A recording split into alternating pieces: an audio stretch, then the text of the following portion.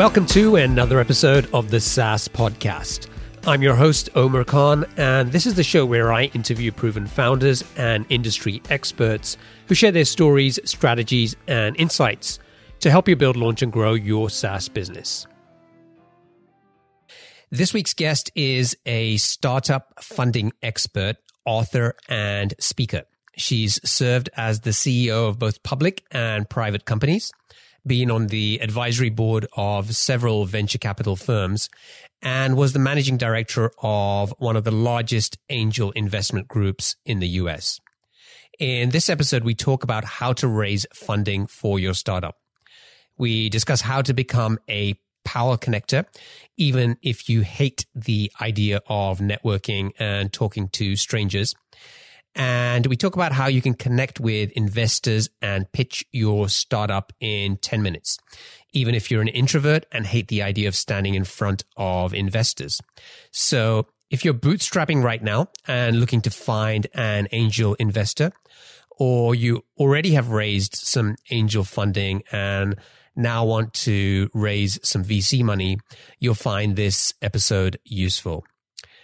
And even if you're not looking to raise funding, there are some great tips here just about how to do a better job at connecting with people and just being a more effective networker and doing it in the right way. There's a world where your CRM is powerful, easily configured, and deeply intuitive. Attio makes that a reality.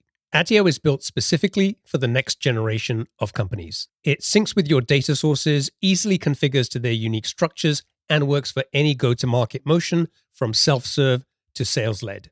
Attio automatically enriches your contacts, syncs your emails and calendar, gives you powerful reports, and lets you quickly build Zapier-style automations. The next generation of companies deserve more than an inflexible, one-size-fits-all CRM. Join 11 Labs, Replicate, Modal, and more, and scale your startup to the next level. Get your free account at attio.com. That's attio.com.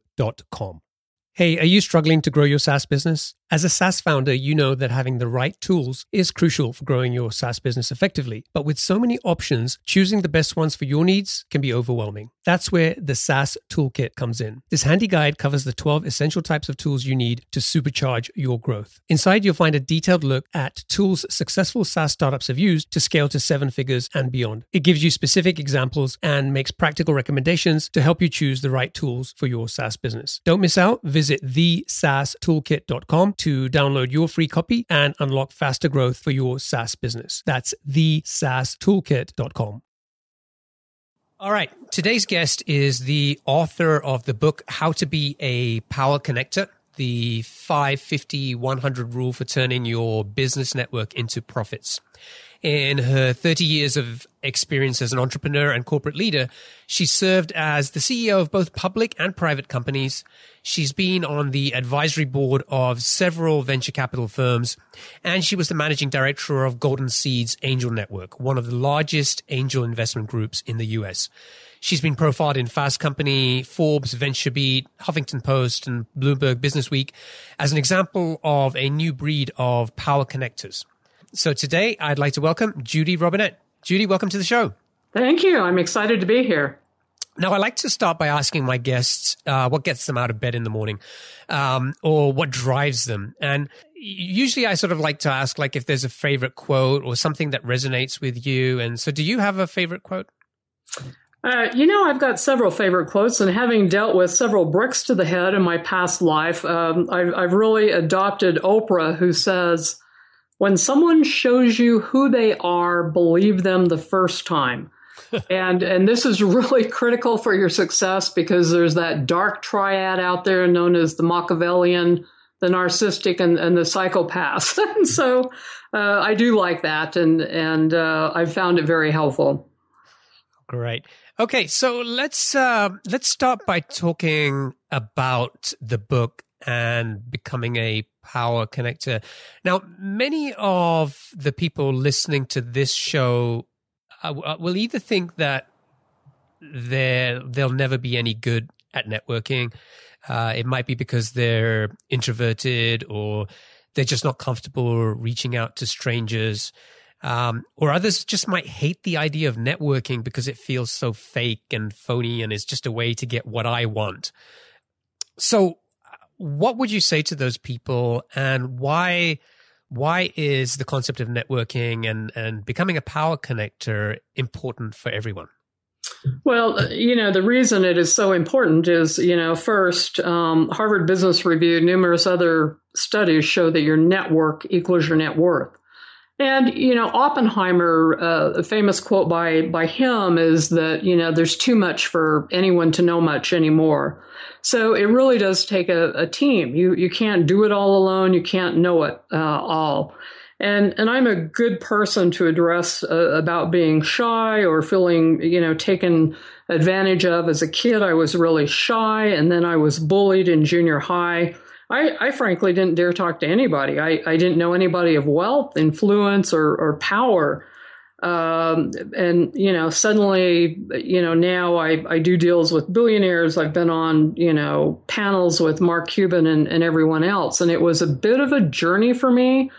And I actually read the book, How to Win Friends and Influence People, and just started simply smiling and saying hello, and then became emboldened when I discovered, people did like me. So from that standpoint of being an introvert, I can assure you that half of the people in the United States think they're shy. Recently, I gave a speech in Silicon Valley to, a group of 800 high-level professional women, and a woman came up to me, kind of whispered to me, I'm a VP at Intel and I'm fine with the people that are around me, but I just feel really uncomfortable talking to strangers. And I literally put my hands on her shoulder and I said, I'm a stranger, you're talking to me. And so, you have to really confront some of your beliefs and some of your assumptions. And many of us are taught strangers are danger, which works really well as a kid. But if you think about your life, the two often, best things that happen, number one is from hard work, keeping your head down, doing everything. But number two is luck, that synchronicity. And if you think about important people you have in your life, your spouse, girlfriend, boyfriend, often those people at some point were strangers. So, I suggest to people to really rethink your beliefs about it and your assumptions, and then realize how closely aligned it is to your net worth. And this is absolutely true. You've got to do high-end strategic networking, particularly when you're doing things like raising funds or, getting on TV, getting some exposure so you can, get your app, your platform viral. So let's talk about the concept of a power connector and this the 5, 50, 100. Can you tell the audience exactly what does that mean? So, if you drew a circle around yourself, that innermost circle tends to be your closest friends and your family, and that's typically 5 to 15. The outmost circle, I put at 150, kind of combining those, which is Dunford's law that says groups fall apart at 150. So I really want people to focus on quality, not quantity. And the internal one of 50 is really kind of the sweet spot. I tell people if you've got 25 to 50 quality relationships that are across different industries, verticals, you have access to people with money, with influence, gravitas, you can get anything you need. Okay. Now, most people listening to this might say, well, I don't really have much of a network. I don't really have those people, those types of people that are going to help me raise money or help me grow this business and get the kind of success that I want. So where does somebody start if they're feeling like that? Well, the first thing I have people do is really write down the network they've already got. And that next circle of 25 to 50 people, start sharing your story and what it is you need. And then ask them, number one, what other ideas do you have for me? And who else do you know I should talk to? And people on average know about 600 people. And, you'd be surprised. What I often find is 90% of the problems you need or access to resources may already be in your network. Now, if they're not, then you get pretty strategic. Then you start thinking about where do the people I need hang out? And, every problem literally has a solution. I've had a guy call me with looking to invest $1 billion, looking for good deals. So, there's no lack of money out there. Credit Suisse estimates by 2019, there will be 369 trillion in global private wealth. So then it's an issue of really understanding, the funding ecosystem. So in the United States, there's over 300 angel groups. Angels fund 90% of the high potential deals. They're equally spread from north to south, to west and to east. You don't have to move to Silicon Valley. Certainly that's a plus. But also, little known is now we have mutual funds, foundations, family offices. And the biggest player out there really is the corporate VCs that are looking for innovation from young companies. And it really helps to do some research on the ecosystem so you understand how the game is played. So one of my favorite quotes is by Einstein, who said, if you're going to play the game, you'd better know the rules. And there certainly are rules in this ecosystem. And, I recently read Flybridge Capital, one of their founders said, if you can't figure out how to get a warm introduction to me, you can't figure out how to get a customer. And so warm introductions are absolutely critical. But, you think about, where do investors hang out? They hang out at incubators, pitch events. You can go to your local colleges, universities, the entrepreneur programs. All of these people know. And also think about where people of high wealth hang out, whether it's the opera. I was asked to be on the finance committee for the governor's race in Salt Lake City. And, within the first month, I'd met my first 2 billionaires out of Park City, both investment bankers, one out of Silicon Valley, one out of New York. So the people are out there. You just have to be a bit strategic. And so my real formula for success is quality relationships plus strategy to a very specific goal. Okay. Now, I want to go back to what you said earlier about starting to interact more with the people closest in your network and sort of telling them about what you're doing. And the two questions which you mentioned as well, which is, I think was, what other ideas you have for me and who else should I be talking to about this? Kind of paraphrase.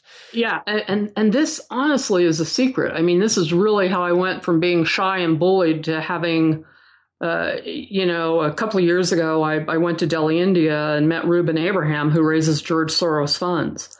And the reason I came up with those questions is I'm a real curious sort. And people started saying they'd pay me to follow me around to learn how to network. I thought they were nuts. Till I was 40, I thought I was shy.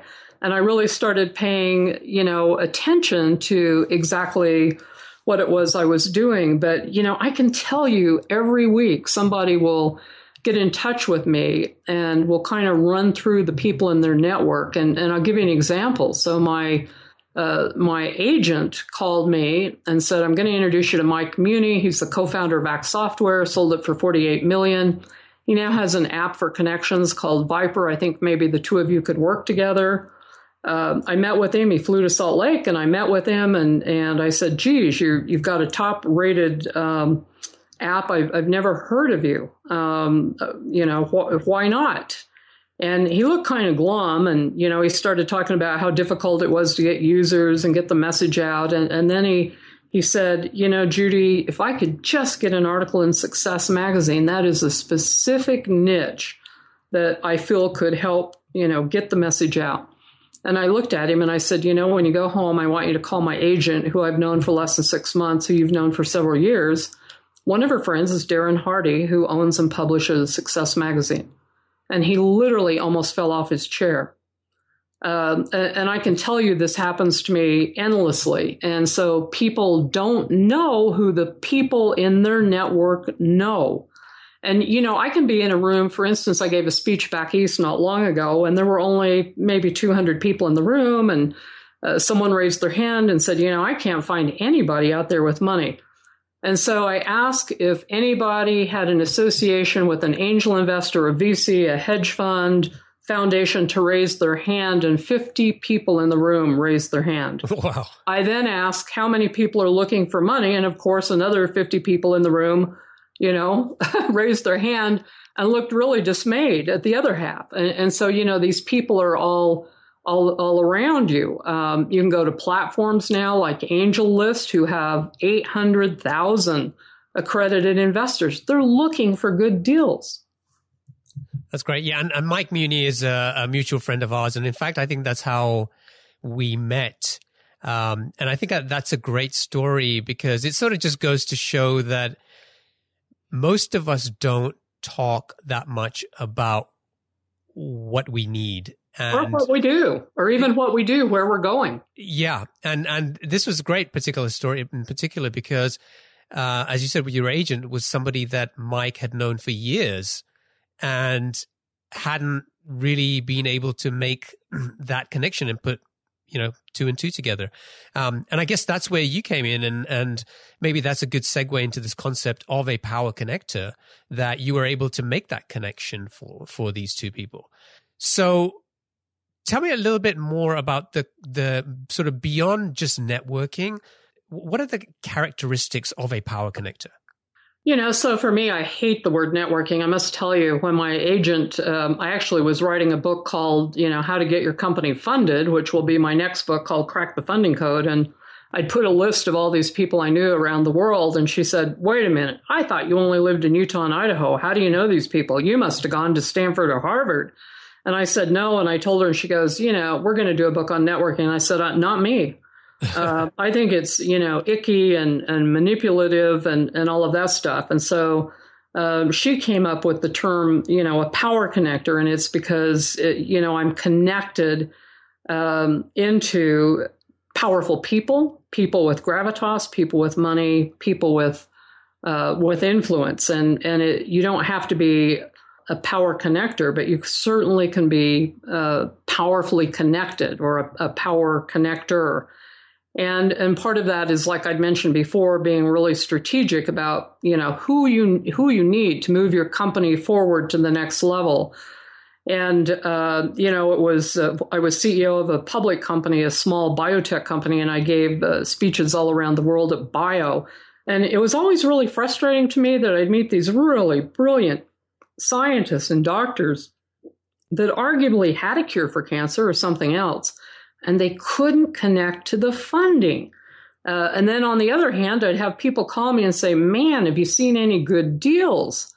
And just realizing that there's that, inefficiency, but there's no lack of resources. So it really is an issue of just, access and how you connect. And what I saw was that, people didn't understand the ecosystem, so they didn't understand the rules. And then their own beliefs and assumptions held them back. And mine was I was shy, I was bullied, who would want to talk to me? I wasn't born with a silver fork in my mouth. And, after I kind of got over those things and started talking to strangers and reaching out, it emboldens you. And so it's okay to be shy initially, but it's amazing what happens. And the reality is most people will help you if they know what you need or what direction you're going in. And, I do say that you want people in your network who have a level of warmth or empathy. The first thing we look at is this person dangerous? And the second thing is a level of competence. But the third one really is generosity, because just because someone can help you doesn't necessarily mean that they will. And, my whole philosophy is based on generosity. I always say, give twice before you ask. But sharing your story and then asking what other ideas do you have? Who else do you know I should talk to? Those are easy asks. Anybody will help you with that. Now, if you went up and say, don't you want to give me or invest in my company $2.5 million? That's the wrong way to do it, because you have to build the relationship first. Nobody will write a check that will, buy a home unless they know you, like you, and trust you. So that one's a little bit more complicated, but still the investors are out there. Yeah, I think the point you made about giving is really important here, because a lot of the times you hear people talking about connecting with people, but really it's all about what's in it for them. Yeah. And they're not really thinking about the giving.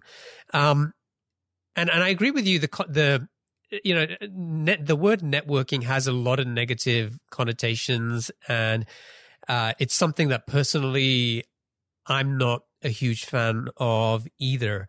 But I think, in many ways, when I look at myself, I'd say I probably I don't do enough asking, because if I'm helping somebody and I'm just doing it because I can help them and they've asked for help, it seems like the good thing to do. And I get the good, warm, fuzzy feeling, and I can go to sleep at night feeling good about myself.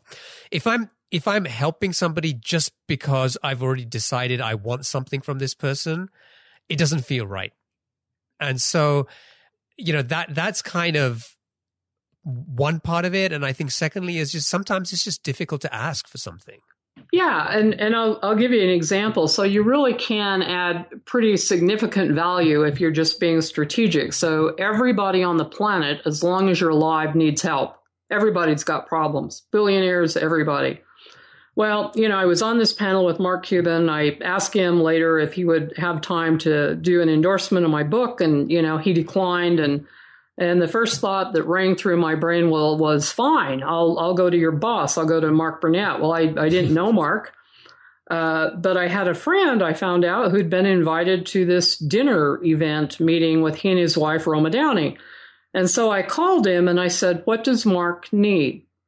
And he said, they really need help with marketing. They just spent $18 million on their movie, Son of God.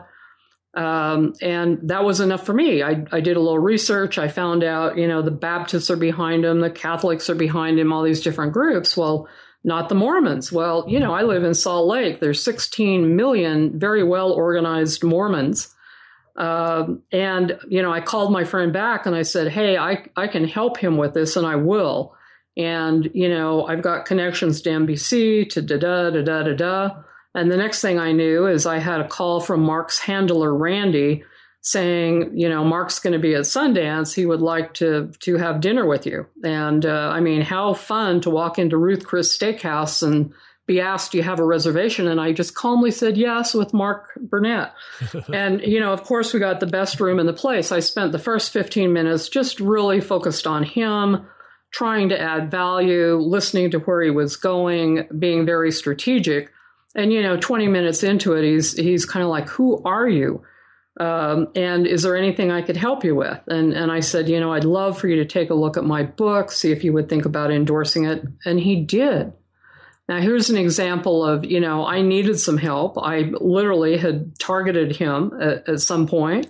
But I knew I could figure out a way to help him, to be strategic. And you can do that. If you think about in the day, how many people really listen and hear you with their heart? That's a gift. Smiling to elderly people, nobody notices them anymore. That's a gift. Sharing your favorite TED Talk, your favorite book, sending them a link to a great article, some trend research, that's adding value. So everything you do says who you are. And those can be just little tiny things, truly, and it adds significant value. That puts you above 95% of the people out there. And then if you start with the simple ask, what other ideas do you have? Who else do you know I should talk to? You'll be amazed. You'll be absolutely amazed. So what is one simple thing that the listeners could start doing today to become power connectors? The first thing I would tell you to do is to jot down the next circle out from your family and friends, that 25 to 50 people, and start talking to those people, sending them an email, call them on the phone, tell them where you're at. But just writing it down on the paper will show you where there's gaps that you need to fill. So, for instance, if you don't have connections to funders and 6 months down the road, while you've bootstrapped this, you'd really like to get in the door at Draper VC, call me. I'm happy to make connections. So, think if you do that first, that's really significant. And you don't have to dedicate an hour or 2 hours a day to networking. And frankly, most of the groups out there are a waste of time. So I find most people are in the wrong room. And so you need to look at those groups you're going to and ask yourself, are there people here who are smarter than me, that have resources that, I might be able to use? And if not, you're really in the wrong room. So my second suggestion would be to join a powerful organization that would have people that would be of value to you, that you could add value to them. And that one's important. And now we have many groups across the nation that are doing the Jeffersonian dinners. They just invite 20 to 30 people to a restaurant. And one of my friends, Dory Clark, does it at the Harvard Business Club in New York. If you can find a curated private group, a lot of people don't know, if you don't live in New York, you can actually stay at the Yale Club and whatever. You can join for like $800 a year and then, pay for their facilities. Last time I stayed there, I ran into Timothy Geithner. And so there's all kinds of ways that you can gain access other than going to meetups where, people just come running at you with a business card. Right. Yeah. So if someone's coming at you with a business card, you're probably not in the right place. Yeah, you're probably not in the right place, Yeah. Does it have to be an offline group? Could there be an online version of something that people could find? Maybe there's a private, mastermind or something like that maybe helps them connect with people, even if they're not able to do it face to face? There are many. One of my favorites is Joe Polish, who has a podcast called I Love Marketing. And he has a pretty powerful mastermind group. I think it's like 25,000 to join it. And he does have a couple of in-person events, but he has so many great people in his mastermind that, people are able to grow their business, get to almost any resource that they need. So there's many of those kind of groups out there. One for women is Alley to the Valley. And this is 50 professional high-end level women. This is how I met Rosie Rios, the United States Treasurer, Heidi Rosen, a partner at Draper VC, Leslie, my friend, who is the editor at More Magazine. So it's important to think about, making sure that you've got access to media as you grow your company, regulatory folks, people with money, and people in different industries or specifically in those that you want to do biz dev with. Yeah, that's good advice. Okay, so we're talking about funding. It would be great to sort of pick your brain. I know that's an area of expertise for you, and you have worked with a number of firms at different stages in helping with funding. And so let's start by talking about maybe somebody who's listening to this and they've been bootstrapping the business for, let's say, a few years, and they're getting to the point where they feel like they're ready to raise some money. And maybe the first step for them is to find some angel investment. So where do they start? One of the first things to realize is that 75% of angels invest in the state where they live. Now, if you have a high potential startup, you've bootstrapped this thing to 10 million, you've gained really serious traction. So if your growth has a nice trajectory on it, at that point, I would say you need to look at some of the regional angel groups. And also angel lists. But the important thing is to meet with a couple of angels, have them look at your business model, your pitch deck, and get the best information that you can before you go present. So, for instance, if you go in front of a professional angel group with accredited investors, you typically get 10 minutes. A VC, the average is about 3 minutes. So you need a very compelling short pitch deck. I've worked with the founder of iCharts, and this young man came from Germany to Silicon Valley in 2010, just horrid time to come. He had approximately $4 million from investors and needed to do a down round. The investors took a bit of advantage and wanted a lot of pref for common stock. And I helped with that deal. And now he's signed some really amazing deals out there. And this will be a high flyer. And part of it is really tenacity. So it isn't being the smartest person in the room. It really is about learning, pivot, and then, going forward, persisting. So Clayton Christensen at Harvard estimates that it takes about 3 times for you to get to regular recurring revenue. But if somebody has already done it, they've bootstrapped it to a level that they're successful, and they have revenues and good projections, boy, howdy, many investors would love to get their hands on that deal. And you want to be careful who you hop in bed with. I say date first because indeed some angels are devils and some ventures are vultures. So, you want their money, but a lot of people have money. You want their connections and you want them to mentor you. Now, angels are much more forgiving. They'd like to see a 3 to 5x exit in 3 to 5 years. VCs want, much more than that. So be strategic in thinking about how you get the money in, and then have a funding strategy that goes from where you are now to the exit. So if you want to be perceived as a high potential startup, you start with the end in mind. What is your exit? 95% of them are strategic sells. You can get the book Early Exits, which is the best thing out there on understanding these kind of exits. And about, less than 5% are certainly IPOs. But if you begin with the end in mind, and then you focus on the investor's mindset. So the investor really wants the risk taken out of the deal. And this is called de-risking the deal. And so, and I'll include 2 or 3 articles for folks that you can put in the show notes on how you can mitigate risks in all of these different areas. So, for instance, people that don't quite have traction or have a paying customer yet, if they have an LOI, that's a big deal.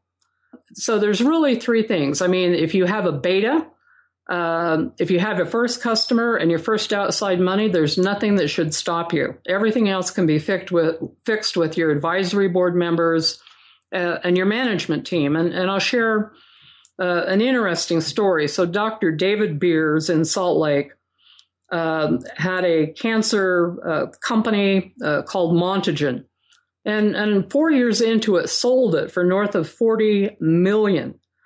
This is unheard of in the pharma industry. And I said to David, how did you do this? And he said, I anticipated who the likely acquirer would be. And I got one person from each of those companies on my advisory board so they could watch with full disclosure and transparency what was going on. And then literally they got into a bidding war. So you be strategic. So, many of you have heard of the business model generation worksheet, and I'll send that so you can attach it. In the middle is your value proposition, which looks like, a Christmas package. And, I suggest that you put the biggest bow on it you can. And so, if you can get a co-founder from PayPal, somebody that has credibility that can help mitigate the holes maybe in your management team. But you certainly don't have to be perfect. Zuckerberg had never done it before. Lots of people hadn't. So it is a bit of strategy, and then it's a bit of relationships. So going back to what you said earlier about meeting with a couple of angels and showing them your pitch deck, what's the best way to make that connection, and what should somebody be saying to the angel? Is it as simple as, I want to get your feedback? Yes. Initially, you want people's feedback. And for instance, there's a wonderful friend of mine in Salt Lake named Adam Slovic. He was one of the first guys at Oracle, left after their IPO. Then he built his own company to $100 million, did a IPO of $1 billion. He will take any entrepreneur to lunch if they'll buy him lunch, and typically spends an hour and a half to 2 hours. And this is common across the United States. In almost any area, people are happy to do that. In Silicon Valley, they call it having a friendly. You go for a cup of coffee for a friendly and just test the waters. And the reason is people want to do this is they don't want to miss out on the next, big thing. It's called FOMO, fear of missing out. And, all of the angel groups are now online. You can go to the National Angel Association, TechCrunch, Golden Seeds. All of these websites have information. If you need to learn about due diligence, go to Circle Up. I mean, if you've got 3 million of EBITDA, they're very proficient at getting you 5 million in less than 3 months. So all of the technology that's out there, getting on LinkedIn, you can find on Quora. My gosh. Mark Andreessen answers questions. Brad Feld out of the Foundry Group in Boulder, Colorado, has great blogs. And so you have access to people you would have never imagined just 5 years ago.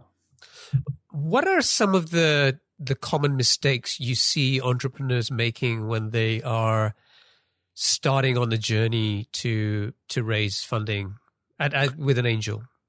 Yeah, well, the first one isn't taking the investor's mindset. I've had people say to me, do I really have to sell my company? And I say, yes, they want their money back. And then there's some really obvious red flags to investors. Number one is being so caught up in your Kool-Aid or your product or your platform. The angel really doesn't care. They want to know about the business, how the business is going to make money. What is your cost of acquisition? Often people they need to know what their cost of acquisition is. They need to have know their numbers kind of inside and out. A red flag is, people who will walk in and say, if we just get 1.5% of the Chinese market, we'll all be billionaires. Right. and that's known as a top-down sales forecast. We need a bottom-up sales forecast. We're going to have 5 people on the phone. They're going to have a conversion rate of 3%. These are our margins. And being confident. So you need to come across as confident. You need to come across as coachable. Another mistake is people that come across as a know-it-all, because angels, they love to mentor, and you're not smart enough to know it all. You may be really, really smart in your one specific area, but why would the angel give you money if you're not going to listen to them? Right. Okay, so the other sort of side of funding, I guess, is let's say you've kind of been through the angel round. You're looking for some investment from a venture capital firm. How are things different to what maybe people went through the process with an angel? So the VCs typically do a much deeper dive on due diligence, take a serious time in looking at you. They make sure they have experts in the industry who understand the business model, the markets. And so that's a big one. But if you've been successful, so you took money from an angel group, you've now met significant milestones, your company is growing, you'll have no problem. And most of the angels syndicate deals with the VCs. So for instance, when I was a managing director at Golden Seeds, we syndicated with 120 other angel groups and early stage VCs. So these groups really know each other, and they know each other from coast to coast. I mean, recently, a few weeks ago, I was asked to go judge pitch events in Puerto Rico. I met a couple of people I didn't know. Lylan Masterson, who is a partner at White Star Ventures in New York. One of his portfolio companies is the Shave Club. But many of these people know each other from coast to coast. Another company I would tell you to look at would be Servan Ventures. Pratish, who is a friend of mine, is the co-founder of that.